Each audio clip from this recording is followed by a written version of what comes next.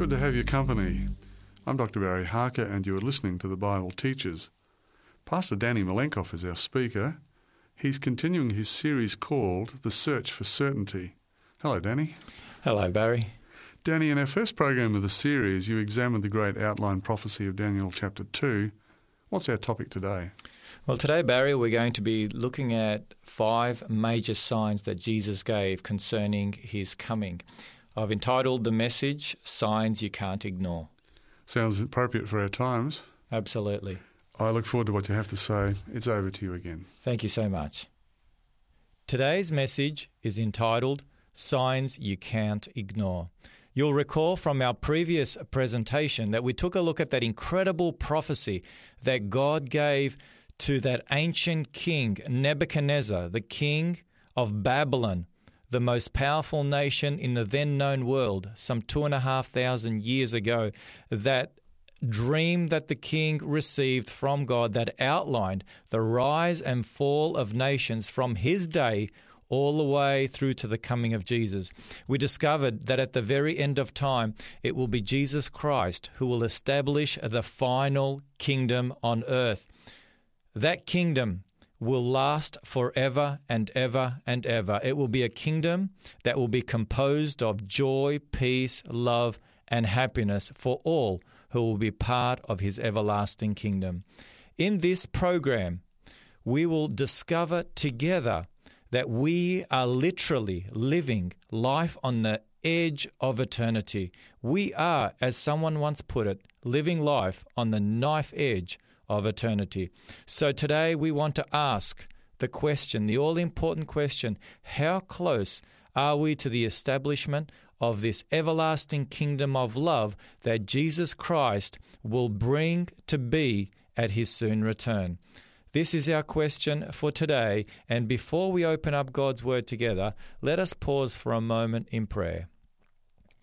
Father in heaven, we ask and pray that as we open up your Word together today, that you will bless us. We pray that your Holy Spirit will lead us and guide us. Help us to know how close we are indeed to the second coming of Jesus, and more importantly, how we can be ready to receive him when he comes. So as we open up your word, once again we pray that you will open up our hearts and our minds, that we may be willing to receive what you have for us. In Jesus' name we pray. Amen.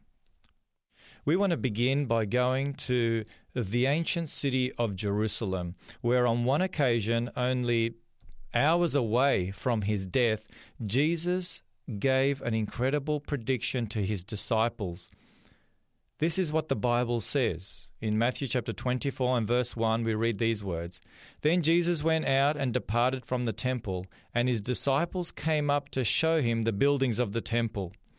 In the book of Mark, chapter 13, verse 1, this is what Mark records. The disciples said to him, Teacher, see what manner of stones and what buildings are here. The disciples shared with Jesus the incredible temple structure and what an incredible and beautiful building it was. It was the pride of the nation of Israel. Notice what Jesus shares with the disciples. He shares in verse 2 of Matthew 24, and Jesus said to them, Do you not see all these things?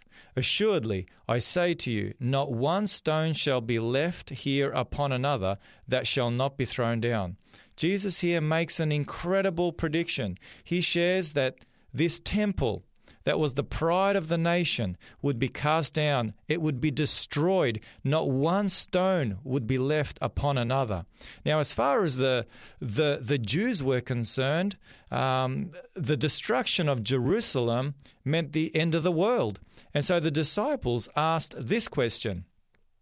Matthew 24, verse 3, Tell us, when will these things be? And what will be the sign of your coming and of the end of the age?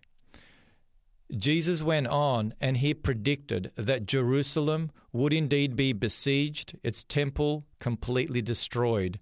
This took place some 40 years later in 70 AD, when the Romans came and they attacked the city, completely destroying the temple, where not one stone was left upon another. Thousands of Jews died during that conquest, But that wasn't the end of the world. You see, in this incredible prophecy in Matthew 24, Jesus not only foretold signs that would precede the destruction of Jerusalem, but also signs that would take place around the world before his second coming. Amazingly, Jesus was able to weave both these events together in this incredible chapter of Bible prophecy that we will look into today together. Notice, Jesus went on and he said, "And Jesus answered and said to them, Take heed that no one deceives you, for many will come in my name, saying, I am the Christ, and will deceive many. And you will hear of wars and rumors of wars. See that you are not troubled, for all these things must come to pass, but the end is not yet. For nation will rise against nation, and kingdom against kingdom, and there will be famines, pestilences, and earthquakes in various places." Nonsense, cry the skeptics. These are not signs of Jesus' coming. There have always been kooks running around claiming to be Christ. There have always been wars and rumors of wars, pestilences, famines, and earthquakes. These are not signs of the end. Ever since the beginning of time, we have had these things take place in our world and many besides. Nonsense. Well, the skeptics haven't read far enough. Jesus didn't conclude with these words. Notice what Jesus goes on and says in verse 8 of Matthew 24. Jesus says, "All these are the beginning of sorrows." The beginning of sorrows. It's a very interesting word that Jesus used, sorrows, and I believe that he used it for a purpose. It was back in 1996, November 14 to be exact, when my wife and myself made our way to the Belmont Hospital there in Newcastle, looking forward to the arrival of our firstborn. We didn't know whether it was going to be a boy or a girl. We were just so excited. You see, my wife was 2 weeks overdue, and you ladies out there in particular will know that if the baby hasn't come for that period of time, then it's time to induce and to bring on the labor pains and the birth ultimately. Well, that's exactly what took place. My wife was induced and nothing was happening at first. In fact, everything was just going along so smoothly. We thought the baby would never come. And so I decided to go and have some lunch because I was hungry. You know what it's like. Guys are tending to think about their stomachs in all times, and this was no exception. After lunch, I came back and things had completely changed. No longer was my wife interested in listening to me try and humor her and trying to help her deal with the moment. No longer, no more interested in me giving her massages and all these other things I had learned during those baby classes that you go to. Things had changed dramatically. The labor pains were coming closer together and they were more intense. And that evening at 7:28 p.m. on November 14, 1996, the Lord blessed us with our first child, a beautiful baby girl, Jamie Lee. Now, it's interesting, that word that Jesus used for sorrows is the word birth pains. Notice what Jesus here is saying. Jesus is saying that, yes, there have always been wars and rumors of wars. There have always been earthquakes and pestilences and famines and people claiming to be Christ and people claiming to have a message from heaven. But before I come, those labor pains will intensify and they will come closer together. Notice, labor pains. These pains, this sign that Jesus gave, this analogy that Jesus gave, are signs that are visible, they're progressive, and they're climactic. So today we want to take a look at the signs of Jesus that he gave us. We only have time to take a look at 5 major signs that Jesus gave us, all in Matthew chapter 24. There are many more besides. We'll deal with some of the other signs in future presentations, but today we only have time for 5 of the major signs that Jesus shared. So let's begin by taking a look at signs in the religious world. You'll remember the words of Jesus. We read them earlier on, where Jesus answered and he said to them, to his disciples, "Take heed that no one deceives you, for many will come in my name saying, I am the Christ, and will deceive many." Now, we have had many individuals down through time, in particular of recent time, who have claimed to be Christ. One individual who you may remember, David Koresh. and the terrible tragedy that took place there in Waco, Texas, some time ago. Here within our own country of Australia, I discovered that there is an individual by the name of Alan Miller who lives there in the Riverland district up north in Queensland's Bible Belt, and he claims to be Jesus. And his partner, Mary Luck, claims to be Mary Magdalene, and so he has followers believing that he is Jesus Christ, and his partner or his wife is Mary Magdalene, and they've set up base there, and many are following in their footsteps. Well, you may be thinking, Danny, I'm not that crazy. I'm not going to go following after a David Koresh kind of character or an Alan Miller. I'm not that kind of person. Don't insult my intelligence. Absolutely, I agree with you. I probably won't go chasing after an Alan Miller or a David Koresh, but notice what Jesus said. Notice these words of Jesus in Matthew 24, verse 24. Notice what Jesus says, "For false Christs and false prophets will rise and show great signs or miracles and wonders to deceive, if possible, even the elect." Now, who are the elect? The elect are Bible-believing Christians. Notice how they will be deceived. According to the words of Jesus, they will be deceived by the enemy, and we'll discover a little more of how that'll all take place in future presentations, but they will be deceived through great signs or great miracles and wonders. I have discovered that people are willing to place their faith and trust in what they see and in what they hear rather than in the Word of God. And so in this series, The Search for Certainty, we will discover that there is only certainty to be found in God's Word. Unless we are grounded in God's Word, unless we live by every word that proceeds from the mouth of God, as Jesus shared with Satan when he was tempted to go outside of God's word, we will be deceived. The Bible is clear. Jesus says, even the very elect. Let's move on to the second sign that Jesus gave. In that sermon in Matthew 24, Jesus said, there would be signs in the political world. Notice his words, "And you will hear of wars and rumors of wars, for nation will rise against nation and kingdom against kingdom." Now, ever since the beginning of time, there has been war and conflict. Ever since the day that Cain killed his brother Abel some 6,000 years ago, this world has been saturated by blood and death and conflict. However, the significance of Jesus' statement, as we noticed earlier on with that incredible analogy that he gave of the labor pains, is that Jesus predicted that just before the end there would be conflict on a global scale. Has this been the case, in particular in the past 100 years? You will know of the many wars that have taken place in the past century, World War I and World War II and many others besides.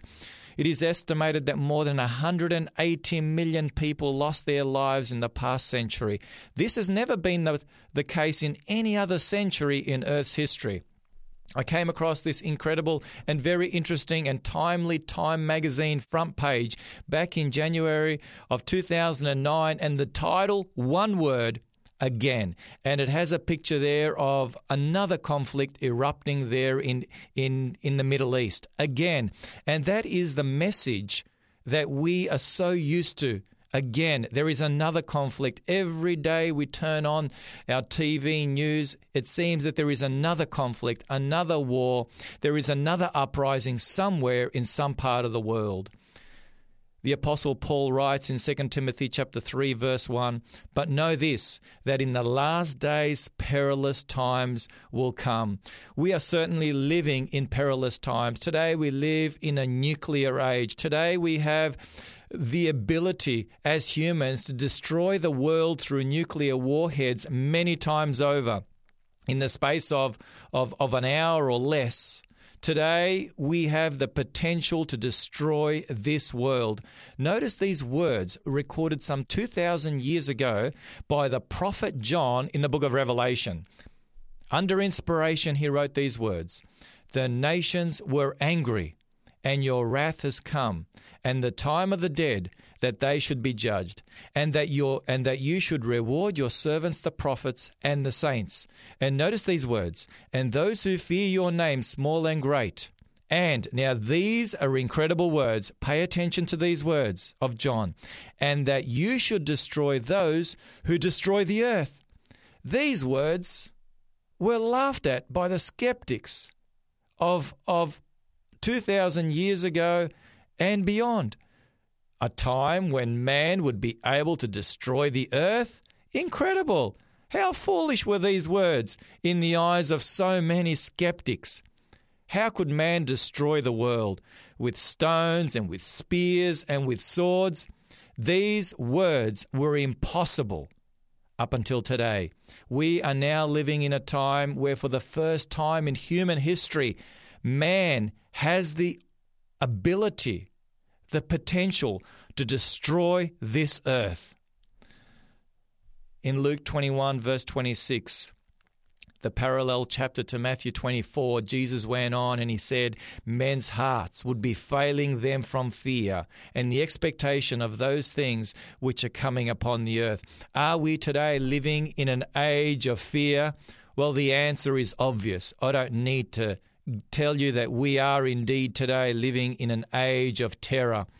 Ever since those two twin towers came down on that fateful, infamous day, September 11, 2001, we live in an age of terror. There is terror everywhere. People are afraid. As Jesus pointed out, men's and women's hearts would be failing them for fear. Today, we live in an age where people are afraid.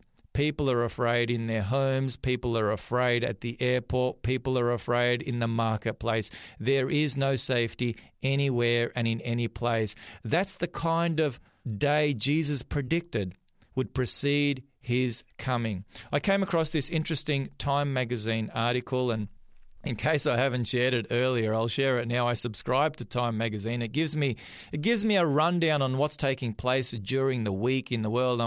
I'm a kind of busy person. I don't have time to watch the news each day, so it gives me an opportunity to find out in a big picture sense what's been taking place in the world. And on this particular occasion, I received this Time magazine, and the front page read what really happened between 2000 and 2010. So the authors of Time, they took a look at our previous decade, the first 10 years of the third millennium, and they wanted to look at what life was like in the year 2000 and then what life was like in the year 2010 and do a comparison. There was a lot of data, a lot of statistics and so on and so forth. But I found it interesting when I looked at the data concerning terrorist attacks around the world. You wouldn't believe it, but in the year 2000, there were 423 recorded terrorist attacks around the world. In the year 2009, at the end of 2009, some 10 years later, in 1 year, in 2009, 10,999 terrorist attacks were recorded around the world. We have become so used to hearing of another terrorist attack, and for us it's no big deal anymore. We have become desensitized, and then people are like, oh, well, what's the big deal? Pass me the potatoes, and we get on with life. We don't think anything of it because we see it on such a regular occurrence. December 7, 2009, the Time magazine headline read, "The Decade from Hell." As the authors took a look at our previous decade, this decade that was supposed to usher in a new millennium of hope and happiness and prosperity, instead, it was the decade from hell. Notice what Jesus said in Luke 21:28. "Now when these things begin to happen, look up and lift up your heads because your redemption is drawing near." Notice Jesus made it clear that when we see all these things taking place around us, when we see men's hearts and women's hearts failing them from fear, when we see catastrophe, when we see a time where men and women are able to destroy themselves many times over, when we see these things happen, Jesus said, look up. Don't look around you. Don't look at yourself. Don't look at others, but look up. because it is at that time that your redemption will come. Your redemption is drawing near. So it's not a time for us to be discouraged. It's not a time for us to be down and downcast. It's a time to look up, to realize that all these signs are telling us that Jesus' coming is very, very near, even at the doors, as Jesus shared. Let's take a look at our third sign that Jesus gave us, signs in the world of nature, or signs in the natural world. Jesus in Matthew 24 verse 7, and we've read these words, but let's be reminded once again. He said, "And there will be famines and pestilences and earthquakes in various places." Let's begin with famines. Do we have famines today? Well, you know, I know, we all know that almost 1 billion people, according to the United Nations, go to bed hungry every night. In Australia, we are blessed with much food and with many resources. We don't understand what it's like to go to bed hungry every single night, but almost 1 billion people around the world know that all too well. That is those who are blessed to be able to get up in the morning and survive the night. Today, we live in a world that is filled with pestilences. Now, what are pestilences? That's an old English word. It's a word you can find in your dictionary, and it simply means a strange disease which afflicts human beings, crops, and the environment. Today, we have strange diseases that are afflicting humans and the environment and animals and crops and so on and so forth, one after another. We call some of them superbugs. And hospitals are not exactly the safest places where superbugs reside. And so there is no safe place from these pestilences. Today we live in a world where pollution is filling our airways. Pollution is filling our rivers. It's filling our seas. Pollution is everywhere. It's an ecological crisis like at no other time in human history. Let's take a look at what Jesus had to say regarding earthquakes. He says there would be earthquakes in various places. Today, we know of earthquakes. In fact, not so long ago, we had that terrible earthquake strike Christchurch. Our friends and neighbours across the ditch. We've had terrible earthquakes take place in various places that have snuffed out the lives of hundreds of thousands. When it comes to earthquakes, I experienced earthquakes firsthand whilst living in New Zealand. Was blessed to live in New Zealand for 6 years. That's where my family began its ministry there in a beautiful place called Palmerston North, there on the west coast of the North Island. And the very first time, I'll never forget, when an earthquake struck. It was the middle of the day, and all of a sudden we just felt things shaking. The ground beneath us shook, the furniture began to shake, and my wife came running out of the kitchen and put her arms around me, hoping that I could do something to help her. We grew used to earthquakes. After a while, we got so used to earthquakes because there are so many there in that part of the world. And those of you who are from New Zealand, you will know that all too well, that an earthquake would happen and we would look at one another and continue on with our business. But one thing I did discover is that earthquakes and living in an earthquake zone does bring a couple closer together. It brought my wife and I a lot closer together when she jumped into my arms, hoping that I would be able to help her and save her. So if your marriage needs some help and needs to be put on some solid ground, you may want to consider New Zealand as a place to draw closer together. Well, with all that aside, the truth is earthquakes are deadly and very destructive. But the skeptics have pointed out that we today are able to monitor earthquakes unlike they were able to monitor them hundreds, if not thousands of years ago. Today we have special equipment whereby we are able to monitor an earthquake, the slightest earthquake far below the surface of the earth, whereas before they were not able to. So today we can say we have thousands of earthquakes. Back then they could only monitor a few each year. So these are not really signs at all. This is just a sign that technology has grown and we are able to detect them so much easier. Well, I remembered what Jesus had to say regarding earthquakes in Luke chapter 21. Luke chapter 21, verse 11, Jesus here, in this parallel passage to Matthew 24, says there will be great earthquakes in various places. Great earthquakes. So I decided to do a little bit of research.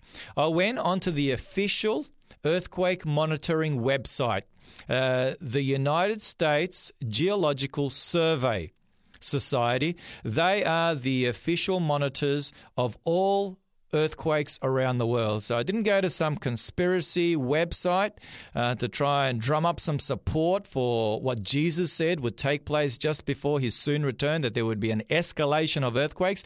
I went to the very right source there at the USGS, the US Geological Survey website. I came across a very interesting article written by two geologists, one by the name of James Savage, his friend by the name of Tom Holzer.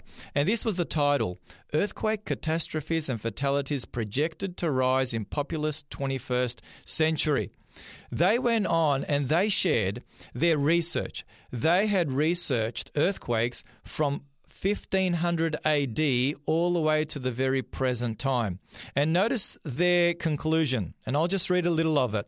Predicted population increases in this century can be expected, that is in the 21st century, can be expected to translate into more people dying from earthquakes. There will be more individual earthquakes with very large death tolls, as well as more people dying during earthquakes than ever before, according to a newly published study led by U.S. Geological Survey engineering geologist Thomas Holzer with his companion James Savage. They went on to write that in this coming century, they are anticipating, based on the research and the data, and we're talking about significant earthquakes, catastrophic earthquakes, which they have termed 50,000 deaths or more. So you don't need a fancy-dancy instrument to tell you that an earthquake is taking place. They estimate that based on their research and the way things are taking place, that in the 21st century, there will be a tripling. Did you notice? A tripling of the 7 great earthquakes that took place in our previous century in this coming century. So we're expecting 21 great earthquakes based on the data. What did Jesus say?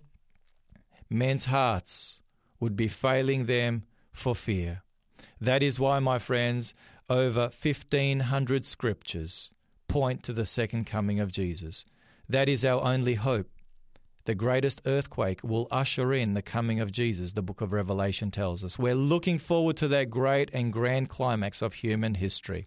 When we come back, we will take a look at the remaining signs that Jesus gave us that lead to the second coming of Jesus. If you have any questions or comments in relation to today's program, you can call 3ABN Australia Radio within Australia on 02 4973 3456, or from outside of Australia on country code 612 4973 3456. Our email address is radio@3abnaustralia.org.au. That is radio@3ABN Australia, all one word, .org.au. Our postal address is 3ABN Australia Inc., PO Box 752, Morisset, New South Wales 2264 Australia. Thank you for your prayers and financial support.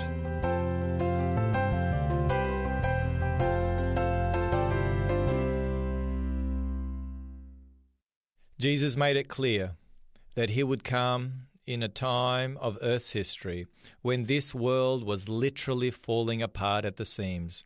Thus far, in the 3 signs that we have taken a look at together, we have discovered Jesus' words that just before he returns, those contractions would intensify. Those contractions in the world would come closer together. But the good news is, my friend, we don't need to be afraid.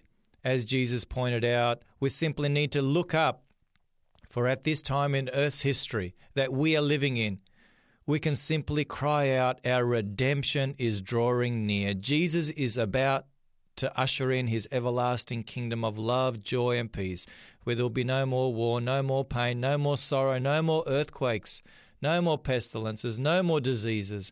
The good news is, my friend, that although this world is spiraling out of control, it seems, Jesus still holds this world in his hand, in his nail-scarred hands. And if he can hold this world together in his hands, he can hold your life also. So I want to encourage you to continue to place your faith and trust in the hands of Jesus. There is no one else to trust in but Jesus.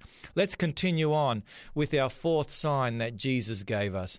Jesus also spoke of signs in the social world. Notice what we read in Matthew chapter 24 and verse 37. Jesus went on and he said, "But as the days of Noah were, so also will the coming of the Son of Man be." What was it like in the days of Noah? We read in Genesis chapter 6 and verse 11 these words. The Bible describes the days of Noah.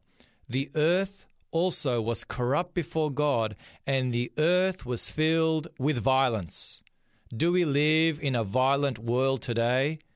Is violence growing each and every day?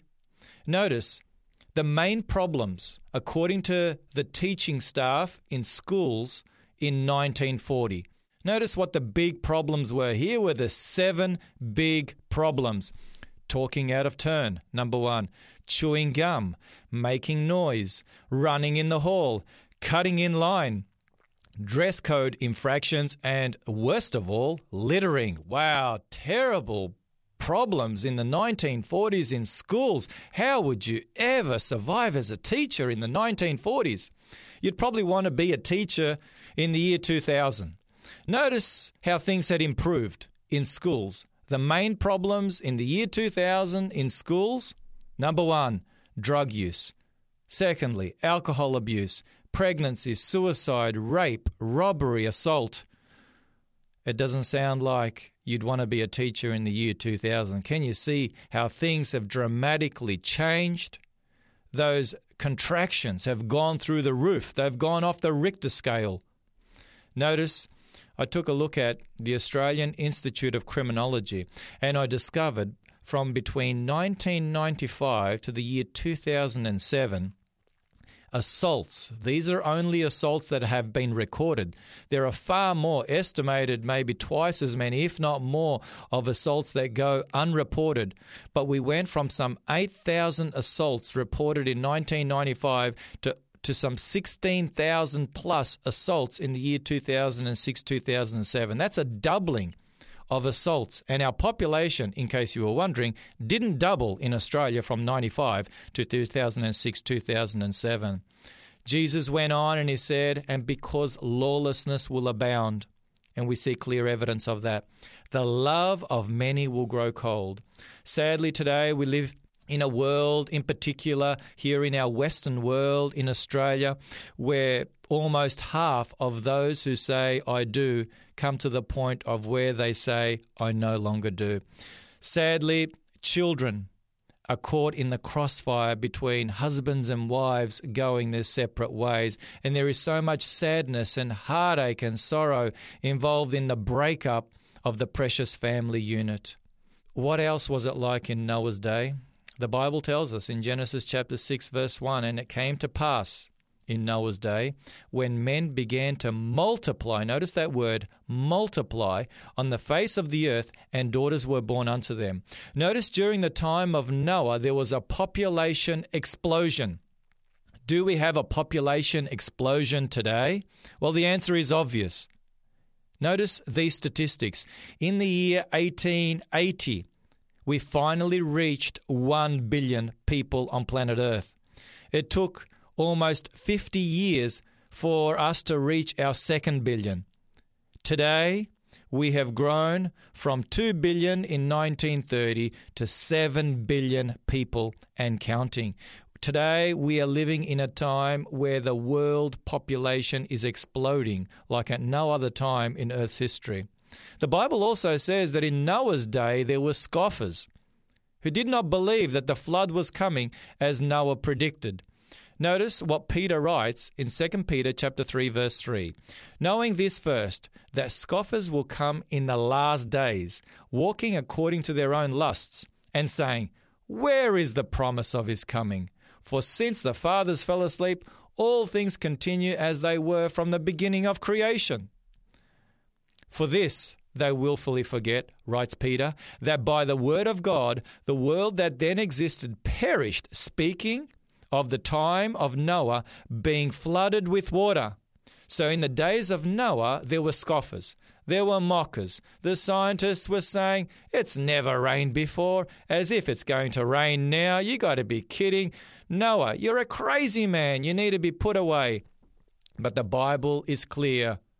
Just as God's word came true all those years ago during the days of Noah, so too God's word will remain true and will be fulfilled to the very letter in relation to the coming of Jesus. So why hasn't Jesus come yet?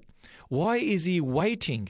Notice what Peter goes on and he says in verse 9, the Lord is not slack concerning his promise, speaking of his second coming, as some count slackness, but is long-suffering toward us, not willing that any should perish, but that all should come to repentance. That how many should come to repentance? That all should come to repentance. Notice why God has not sent Jesus yet. Everything is in place. Everything is in readiness. But the reason why Jesus has not come yet is that God is not willing that any should perish. God wants all to give their hearts to Jesus, all to surrender their lives to him, all to come into the ark, so to speak, and to be saved. Notice Peter goes on in the very next verse and he says, but the day of the Lord will come as a thief in the night, in which the heavens will pass away with a great noise, and the elements will melt with fervent heat. Both the earth and the works that are in it will be burned up. God is absolutely crystal clear. This world will completely be made new. This world and everything that is in it will burn up, and God will create a new heaven and a new earth. The Bible says, in which righteousness dwells. God will create a world in which there is no more pain, no more suffering, no more sorrow. God is waiting for as many as are willing to give their hearts to him. My dear friend, as you listen to the word of God, as the Holy Spirit speaks to your heart right now, why don't you right now make a decision to commit your life to Jesus? Jesus is waiting. He doesn't want any to perish. He wants all to repent and to turn to him, and he will abundantly pardon. He will abundantly forgive. There is no better time than to give your heart and life to Jesus today. Jesus went on in Luke chapter 17 and verses 28 to 30. Jesus went on and he shared, likewise, as it was in the days of Lot, even so will it be in the day when the Son of Man is revealed. Now, what was it like in the days of Lot? There is much we can say regarding the days of Lot, but the Bible gives us a description in the book of Ezekiel of what it was like in the days of Lot. Notice these words found in Ezekiel chapter 16 and verse 49. Look, this was the iniquity of your sister Sodom. She and her daughter had pride, fullness of food, an abundance of idleness. Neither did she strengthen the hand of the poor and the needy. Notice what life was like during the days of Lot, as he lived in the city of Sodom and its sister city of Gomorrah. Notice people living in Sodom. They had a lot of food. They were full of food, the Bible says. They were idle. They didn't do too much. They were full of pride, and they did not strengthen the hand of the poor and the needy. Do we live in a world like Lot lived there in the days of Sodom? Notice I took a look at that Time magazine article that I shared with you a little earlier on, what really happened between 2000 and 2010. They shared that in the year 2000, there were some 857 million people estimated to be doing it tough, to be hungry, To put it simply, doing it more than tough, they were hungry. They didn't have enough food to eat. They were going to bed hungry every night. In the year 2010, that number, as I pointed out earlier, had jumped up to 925 million. So in 10 years, we have 75 million more people who go to bed hungry every night. Now, you may be thinking, oh, that's not too much, 75 million out of 7 billion people. My friend, let me remind you, that is 3 Australias. 3 Australias more going to bed hungry today than 10 years ago. But notice also during that same period of time, the billionaires of this world increased from 306 billionaires in 2000 to over 1,000 in 2010. Whilst the poor are getting poorer, or as someone rightly put it, the poor are getting babies, the rich are getting richer and richer and richer. Today, the wealthiest 1% of the world have more wealth than the bottom 95% of the world. This has not been the case ever since the beginning of time. We are living in unprecedented times. Yes, it's true, the days of Lot were days of gross immorality, and we see that all around us today. But the days of Lot were also filled with individuals who cared only about themselves and not much about those who were hungry or those who were needy. Today we live in a world where there are continual protests around the world, not just in the third world, but in the first world. Individuals protesting that they can no longer make ends meet. Pensioners can no longer make ends meet. Prices are going up and up and up, whilst wages are either remaining stagnant or are decreasing. Population growth is growing as well as unemployment growth. And today there are problems on so many different fronts. Economically, we live in a world that is living life on the edge. At any moment, economists tell us this world can slide in a way that we cannot even begin to imagine. We are living in unprecedented times, and today is not the time for us to put our faith and trust in dollars and cents, to put our faith and trust in our credit cards, in our bank accounts. Today is a day when we need to place our trust and our faith in God and His Word, in Jesus Christ alone. For it is Jesus Christ alone that will see us through these final climactic days that will precede the coming of Jesus. And so I want to encourage you to continue to put your faith and trust in Jesus and to lean wholly on Him. As that beautiful scripture in Proverbs chapter 3 verses 5 and 6 reminds us, trust in the Lord your God with all your heart, and don't lean on your own understanding, and in all your ways acknowledge Him, that is God, and He will direct your paths. If ever there was a time for us to trust in God and in God alone, it is today, when the economy is falling all around us and there is no safety and security in anything that this world provides. So how much longer is there before the coming of Jesus? I think of my 2 little girls, and when they were little, and we lived in Australia after coming back from New Zealand. We lived in a beautiful place called Port Macquarie, there on the mid-north coast of New South Wales, an extremely beautiful place to live. And whilst living there in Port Macquarie, we would head either up to Brisbane, where my wife's family comes from, or down to Melbourne, where I come from. And it wasn't very long into the trip when my 2 girls, one of them or both of them often, would ask their favourite question. You know what their favourite question is, don't you? That's exactly right. Are we there yet? Are we there yet, Mum? Are we there yet, Dad? And we would smile, of course, and say, we're getting there, we're almost there. And then the question would be repeated not too far down the road, are we there yet? I can just hear Jesus saying, I know my children are crying out, this world is indeed falling apart. And my children are crying out, are we there yet? Are we there yet? How much longer, Jesus? How much longer before you usher in your everlasting kingdom of love, joy, and peace, where there will be no more want, no more worry, no more woe, where there will be only happiness and peace and joy. How much longer, Jesus? How much longer? Jesus says, we're almost there. There is one more final sign that must be fulfilled, and then the end will come. This brings us to our fifth and greatest and final sign that Jesus gave that will usher in his return. It's the gospel to all the world.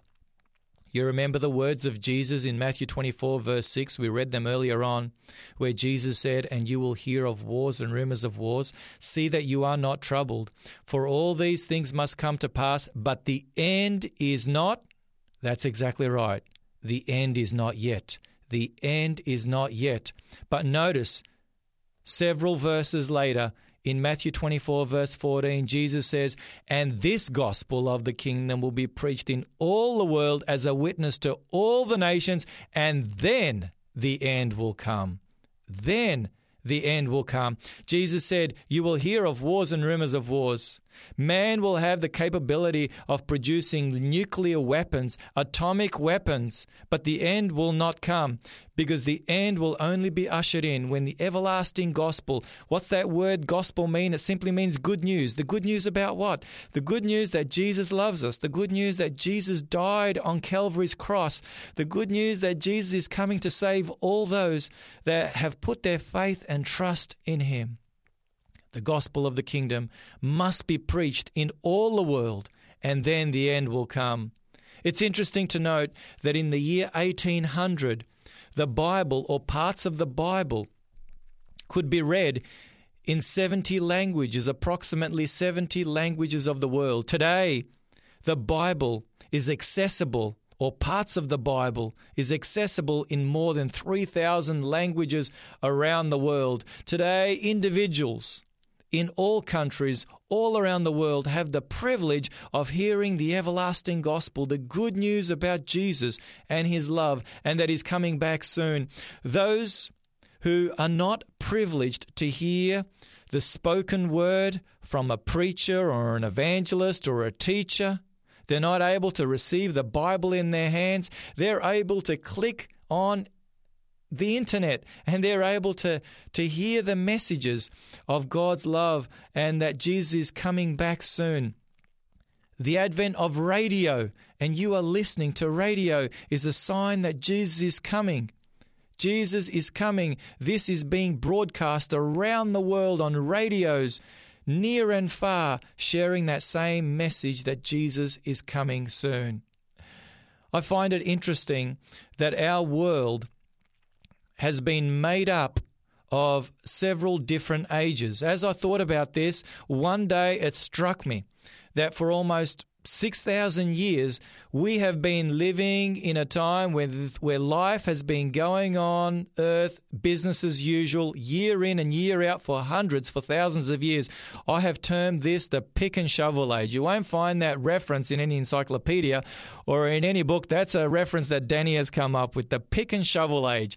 That's the kind of world we lived in from the days of Adam and Eve all the way to about 200 years ago, when all of a sudden we have the advent of the industrial age, which is followed by the atomic age, followed by the space age, followed by the nuclear age. And today, what age do we live in? That's right, we live in the information age.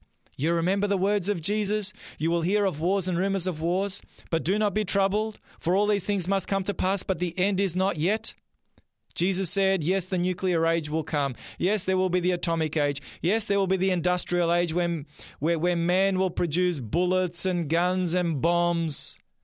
But that will not usher in my coming. My coming will be ushered in by the proclamation of the good news, and the information age is a sign, a powerful sign that God has raised up the information age to proclaim the everlasting gospel through various media to all around the world.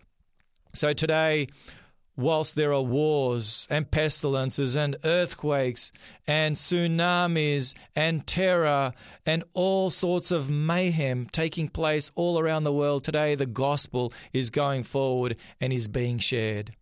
Jesus gave us clear global end-time signs, signs in the religious world, in the political world, in the world of nature, in the social world, and the final sign that we've looked at today, the final sign, the worldwide proclamation of the gospel.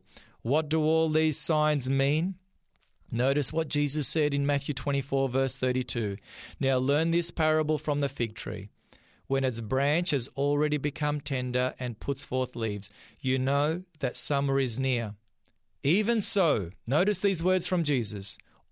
When you see all these things, know that it is near, that is, my coming is near, even at the doors.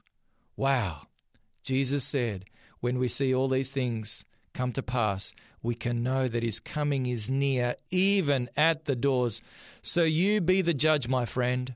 Based on what we have looked at thus far, is the coming of Jesus near, even at the doors? Are we listening to the warning signs that Jesus gave us? I want to share with you, as we bring this message to a close, the story of Tilly Smith. Some of you may have, most of you probably haven't heard of Tilly Smith. Tilly Smith was only 11 years old when, along with her mum and dad and her younger sister, in 2004, she made her way to Thailand, to the island of Phuket, for summer vacation. She grew up in Oxshott, Surrey in England, and she loved going down to the beach. Those of you who are from England, you'll know that it's not kind of the best weather around Christmas time there for going to the beach, and so the family all headed to the beach. Well, young Tilly was playing there on a beach there on Boxing Day 2004 when all of a sudden Tilly recognized something very interesting taking place in the water. She recognized bubbles bubbling. She saw the tide going out suddenly. She saw boats and other craft there in the sea bobbing up and down. And immediately, young 11-year-old Tilly Smith recognized that a tsunami was on its way. You see, 2 weeks before, in a geography lesson there in school where she lived in Surrey, England, her geography teacher had shared with her how we can know when a tsunami is about to take place. What are the signs? And the teacher had gone through all the signs. And so Tilly Smith knew what was taking place. Immediately, she shared with her mother and father that there was a tsunami on its way, whilst other curious tourists were looking at what was taking place and taking a look at the coral and the fish that were left behind as the tide had suddenly gone out, thinking this was fascinating and collecting shells and other bits and pieces and just having a lovely time. Tilly Smith shared that this was no time to be having fun, no time for fun and games, no time to be curious, but this was a time to head to higher ground because a destructive tsunami was on its way. Her mother and father weren't quite sure. They didn't want to alarm the entire beachgoers and make a big scene, but Tilly would not be stopped. Tilly was adamant that they must act at once. So the lifeguards were notified and all 100 plus people were evacuated from that beach. Within the space of 2 or 3 minutes, that terrible, destructive tsunami came through and destroyed everything within its path. This beach where Tilly Smith was on was one of the very few beaches in Southeast Asia where the tsunami struck that not one person lost their lives. Why?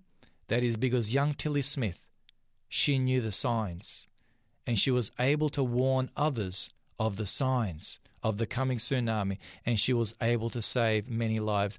Tilly Smith had the privilege of meeting President Bill Clinton and many other dignitaries. She was voted as Child of the Year by a number of magazines and societies.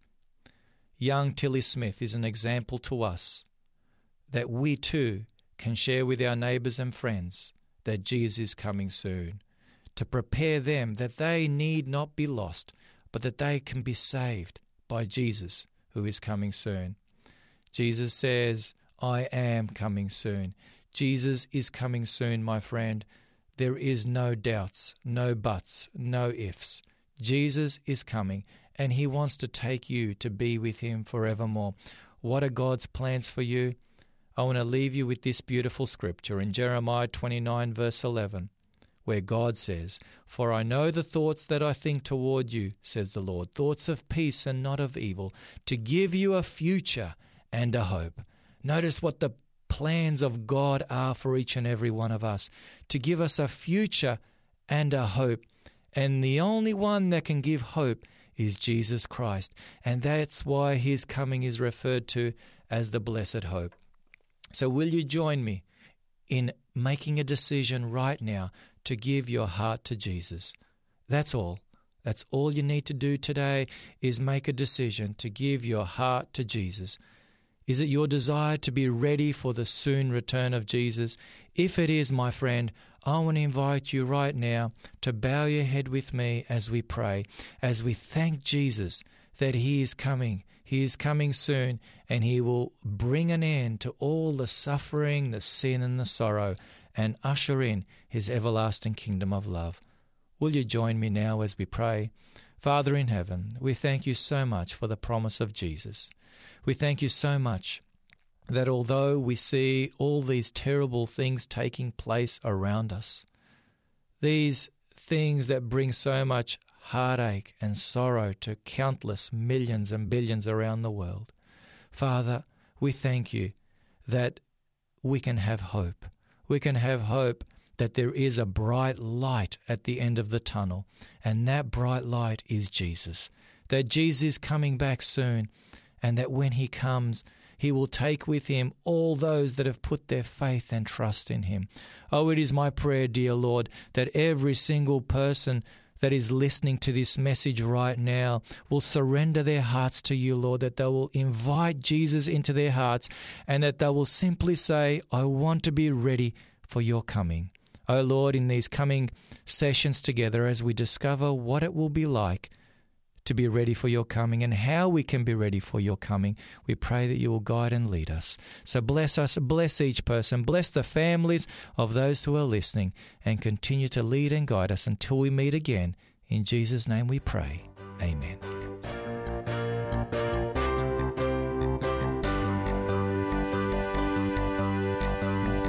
You've been listening to a production of 3ABN Australia Radio.